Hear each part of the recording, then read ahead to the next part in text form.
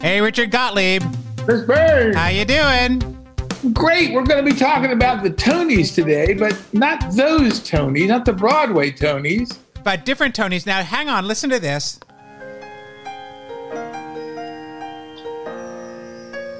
If you can't name that tune, you have no business in the toy business right now.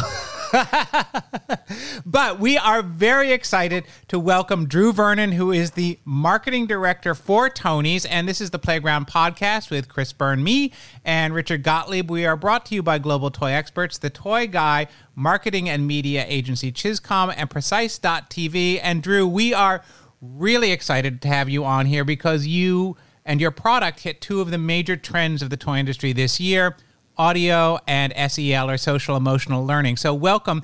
Why don't you tell us a little bit about how you got to where you are, and then for people who might not know, a quick description of what Tonies are. Well, first and foremost, Chris and Richard, thank you so much for having me. I'm super excited to chat, to talk a little bit about myself and how I got associated with Tonies. I've been in marketing for about 10 years now. I started out in beauty and found that it wasn't a whole lot of fun. So I wanted to get into something I was more naturally curious about, which was toy. I spent some time with Lego, and then last year in April, I came over to Tonies. So for those of your listeners who might not know about Tonies, it's a screen-free digital audio listening device for kids. And we can get more into the Tony box, but basically it's just this great tool for parents and teachers alike to be able to give a screen-free independent play experience for kids with songs and stories and more. You know, I thought it was really kind of cool. I like the fact that it's this nice-looking little box, and that you use figure icons that you place on top of it. Remember this a little bit of Skylanders when they did their video games where you put a figure which activated. This activates a story. Right. Yeah. So it's very similar to Skylander. You know, I think Amiibo from Nintendo, Lego Dimensions. It's all the same kind of technology with the figures that are programmed to do something specific. Do you have any challenges in terms of how retailers categorize the product? Are you a toy? Are you a computer accessory? What are you? Hey, if you can figure out how to communicate that easily, I want you to join my team, because that's one of the fundamental questions for us right now. We're a toy, we're a collectible, but we're also a child's first device and a screen-free device. And merchandising that is a challenge, but one that we're navigating. I think it's important to note that the Tonies box is about 4 inches on a side. It's got red fabric on it. It's soft. It's easy for kids to carry around. The figures that sit on top and activate the content are magnetized. They use RFID to activate the downloaded content. So in setting it up, you first have to connect it to your Wi-Fi network, and then you're good to go. I was thinking that really, to me, you're very similar to an audiobook. We are, yeah. So the figures come in all shapes and sizes. So it was started in Germany a few years back, and they've gotten up to several hundred characters, you know, storybook favorites, movie blockbusters, TV characters. We're growing our library here in the U.S. Since our launch last fall. And so we have not quite as many as they have in Germany, but, you know, Peter Rabbit, we just launched. We've got a lot of the Julia Donaldsons. So it's an audio story that can be played on demand by a young child. And one of the strategies you've used is licensing. And it's a great competitive strategy. It's also, you've done a great job with it. I was playing Elsa from Frozen before, if people didn't know. I'm shocked. You've got the Minions, you've got Toy Story, you've got all kinds of different licenses, which gives you a competitive edge in this category. It does, because we're a new product category. We're not quite a toy. We're not quite a device. We're both. And it's kind of a shortcut as we get into the market to say, hey, we have Elsa. People know who Elsa is. They know the songs that Elsa sings. If we can take that shortcut to show somebody what a Tony box is through a license partner, that gives us an edge. What is happening now, you think, in our culture in which audio has become very much in demand? We have Clubhouse for adults, and then you have this sort of product for children, which is very, very popular. What do you think is happening that people are craving the audio experience? Yeah, I think we've seen a huge trend last 5-7 years in podcasting for adults to be able to deliver content in a way that adults have time to listen to. And, driving, before COVID, a lot of it was commute time. And so we turned on to audio as adults, and then the pandemic hit and our kids started remote learning and staring at screens. And then we started putting them in front of Netflix more so we could work from home. And so it's completely tied to this screen epidemic that we have right now that's layered onto the pandemic. And the Toniebox and other audio options are a way to get people away from those screens. And that's why it's hitting a nerve with adults and kids alike. I think it's really important for kids to be engaged in audio because of all of the brain functions and imagination that they encounter. And you, in your unofficial title, are a child advocate. And how do you see the audio really impacting children's relationship to narrative and subsequently to play? I consider myself a childhood advocate because I've been in the space for a few years now, and I see the different types of play patterns. I see what kids resonate well with. I actually started my own daycare, and I saw kids coming in from all different kinds of environments. And I saw that we have this opportunity to do better for our kids. And one way that we do that is we teach them how to listen to and create stories. And the reason why I think the Toniebox does that well is because it does remove the screen so that you're not seeing the stimulus, you're not seeing the visualization, and you're putting that creative responsibility upon the child. And that's why audio first format is so instrumental in helping those children learn how to be creative because they concoct it in their own mind. I think it's really important too when you get to things like in second grade when you start to have word problems. And the ability to see something in your mind's eye before you make it real on the page. And I think that this really develops those cognitive abilities. It does, because it makes it up to the child's interpretation to bring something to life that hasn't yet been visualized. And I think the more practice we get at that and the more opportunities we give our kids, the better that they'll be able to use those tools to become thinkers and problem solvers. What did children do while they're listening to Tonies? It varies child by child and depends on the type of content. So we have all sorts of action-oriented songs that will get kids out of their seat and playing. Some of the familiar titles, If You're Happy and You Know It, Wheels on the Bus. But we also have very engaging stories that, will cause a child to be calmer and to sit more quietly. So it's really depends on the set and the setting and the content. Have you guys done any studies on brain patterns or anything between when a child just listens without a screen or watches a screen? Has any studies been done on that? There have been studies that have been done. In my primary role as a marketing director, I don't have a lot of time to get into the academia.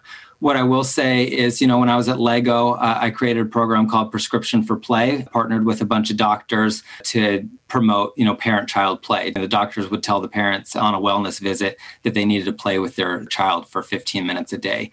And we saw a lot of benefits to that, where engagement between parents and kids was really beneficial for cognitive and social and emotional development. And I take those learnings in with me to Tonies, and I believe that to be the case for Tonies as well. It just strikes me that if a child and a parent are watching a video, they're looking at the screen. And if they're listening to something, they're maybe looking at each other. So it may create more inter-child and parent-child intercourse. Yeah, I think, one of the big benefits to co-play is connection. And when you remove the screen, there's one less distraction. There's one less thing in the way between you and your child or between the child and his or her friend that enables connection. I think one of the things that's important to note about the Toniebox as well is how easy it is for kids to operate. The characters stay on top. The kids can tilt it. A little kid can run around. If you want to advance it, you can give a tap to the side. If you want to rewind, you can give a tap to the side. It looks kind of like a little cat, and with the speaker shape, and it's got little ears. For a cube, it's pretty darn friendly. It is, and that's by design. Screens not only deliver content, but screens are usually the default mechanism for user interface and operability. And when you're 3 or 4 years old, that's really difficult. So, the founders, the creators of the company, wanted the Toniebox to be tactile and functional in a way that a 3-year-old could operate it without adult supervision. Which raises the question, who are the founders, and is one of them named Tony? Great question. Tony.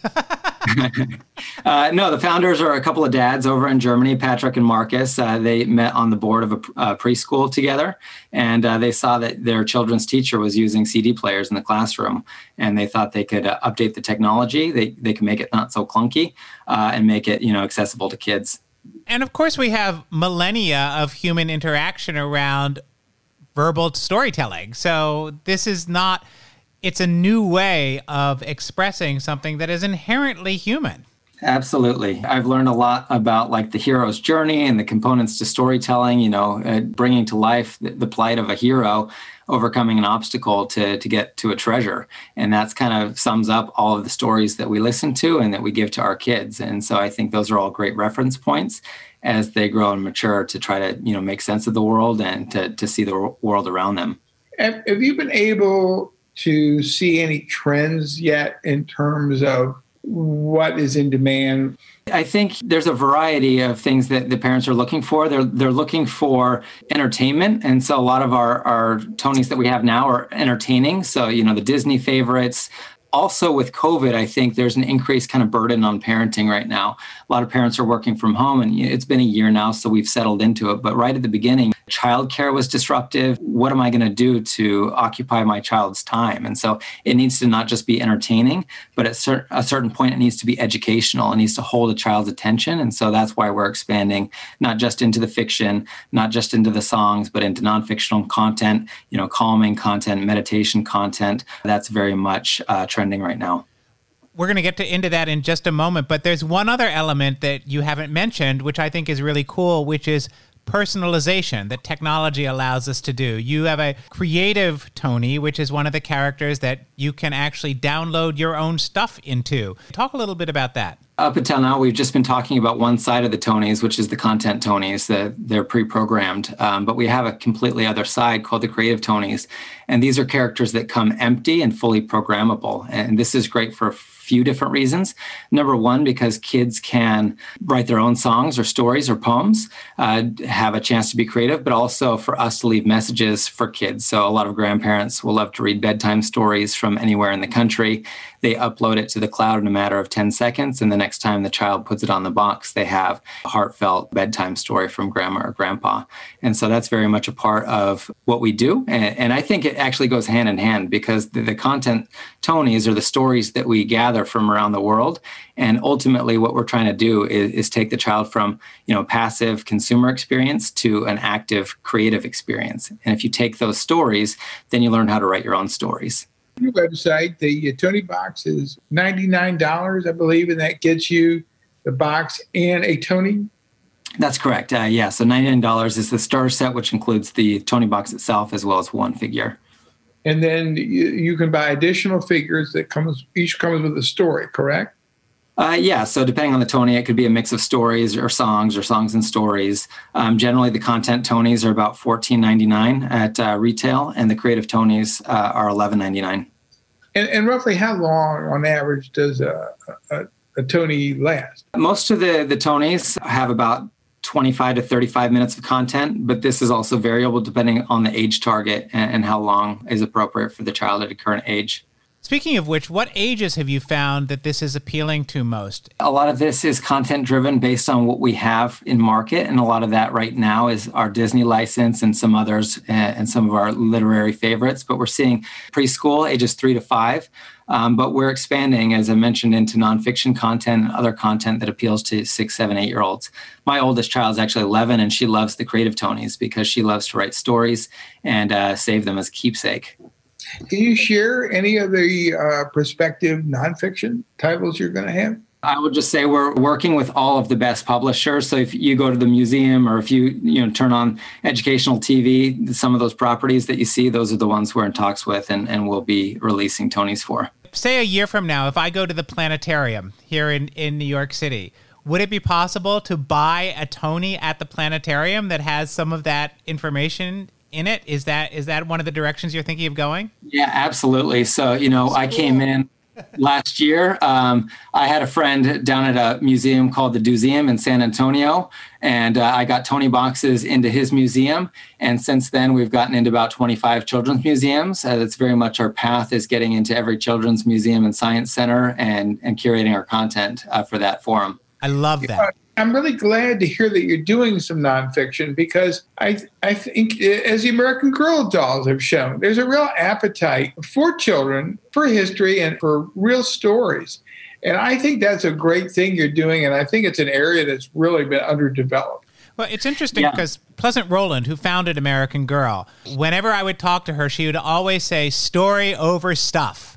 And that if she had a good story, the stuff would follow, and the stuff certainly did. But really, she never wavered from that commitment to story. I think that's fantastic. We're trying to bring as much content to the market as quick as possible. For us, it's easier to do it digitally. So you can actually access our website and download free content that we provide and put it on your own Tony. That's kind of like our quick fix so that we can get as much content out as possible. Ideally, we can go out and create a figure for it, but that, takes a little bit longer from a manufacturing process. But that's why we're offering both, in physical Tony and digital format. Let me ask you a question about your voice talent. Who reads the stories? Are these children or adults? It depends on the content. So we're starting to get into some more kind of like the talent. So we actually just brought on LeVar Burton as our brand ambassador. That's great. Oh, whoa. Big clap. We're still in development with him, but he's going to be the voice of our Tonies for Teachers program, which is showing the many uses of putting Tony boxes into classrooms and libraries and museums in the country.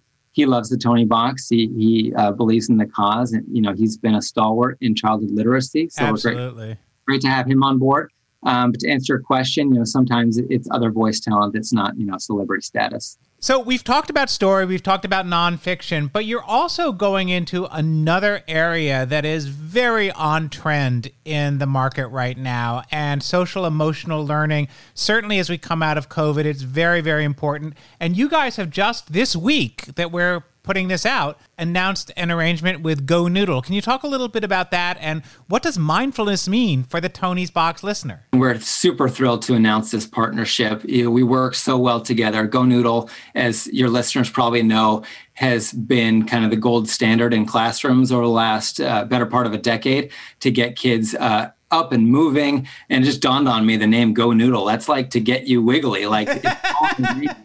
It's such a great name, but it's been getting kids out of their chairs, a lot of great action content. Well, they've been providing this meditation content, which is stellar, but it's being delivered through their typical format in classrooms, which is through a screen.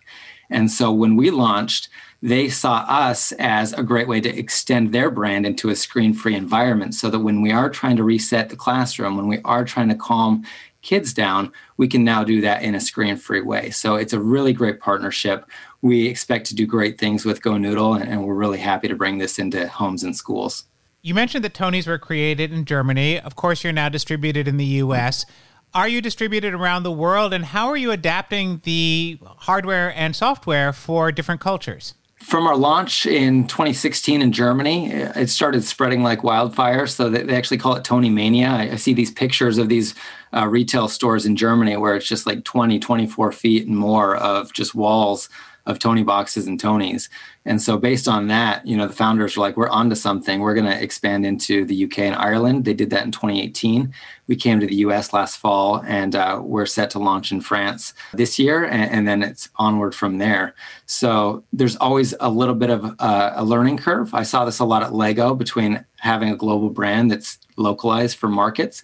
We're fortunate that the Tony box is the Tony box. You change the charger, the electrical plug, and the Tony box works. Any Tony box works in any country. The figures we're also borrowing from, but a lot of the content is cultural and market driven. And so we can't take most of the 300 German Tonies, not because they're in German, but because the content isn't relevant to the American consumer. So we're taking an American first approach towards our content as we launch new Tonies and digital content in the US.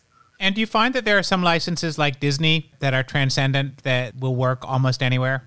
Yeah, Disney, I mean, they are really tops in terms of IP. They work basically anywhere that I've ever been associated with. Are you guys currently available in China or Japan or parts of Asia? Not currently. So after the UK and the US, we've got France, and it's probably a few more of the Western European countries before I would imagine we'd get into Latin America and APAC. What about security? When people upload stuff, for example, if I upload a bedtime story for my niece or nephew to you, is that secure? What happens to that? Where, how do you protect the identities and the IP of your customers? Yeah, that's a great question. And it's actually a selling point for us because you see a lot of these devices that are in our homes now. We've got Siri, we've got Alexa. My 5-year-old can get onto Alexa. I mean, usually it's pretty innocent. She's going to play like Space Unicorn or, something by Raffi, but she could technically like go in and make a purchase on my credit card that's linked to my Amazon account. You can't do that on the Toniebox. It's completely secure. There's no Bluetooth. There's no Siri or Alexa. Your content is your content, and it's not going to any third parties for sale or for spying or anything like that. What modes and methods are you using to market? It's tough to market to kids at the young ages, 3, 4. There's COPA. They say, there's pester power at a certain age where kids will kind of pull on their mom or dad's heels and say, I want this. I found as a marketer that doesn't really happen at age 3. And so it is mostly parent focused. And because we're a new product category, we're really looking into demonstration. So it's hard to show an image of a Toniebox on an internet ad or a display ad and have people understand what it is. We have to talk about it. That's where podcasts come in. We have to show it. That's where video comes in, and we have to get people's hands on it. And so, our best showrooms right now are classrooms, libraries, and museums. If you can come in and see a Toniebox for yourself before you get an advertisement to buy one, then you're going to have a better chance at understanding the value of it.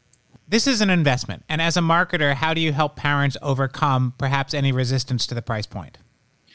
Yeah, great question. $99 is not your everyday purchase. And that's why it's a little bit of a stretch for us to go into a Walmart aisle or a Target aisle, because most parents if you break it out by occasion, for a treat or no occasion, your parents are going to spend $20, $30. You get it in the holiday season, they're going to spend a little bit more. But for us, we can't just be a toy. We have to just demonstrate the growing with your child because it's content-based. Your child's not going to outgrow it because they're just going to shift their content patterns. But we have to show it an investment in the sense that it's not a toy, it's actually a system.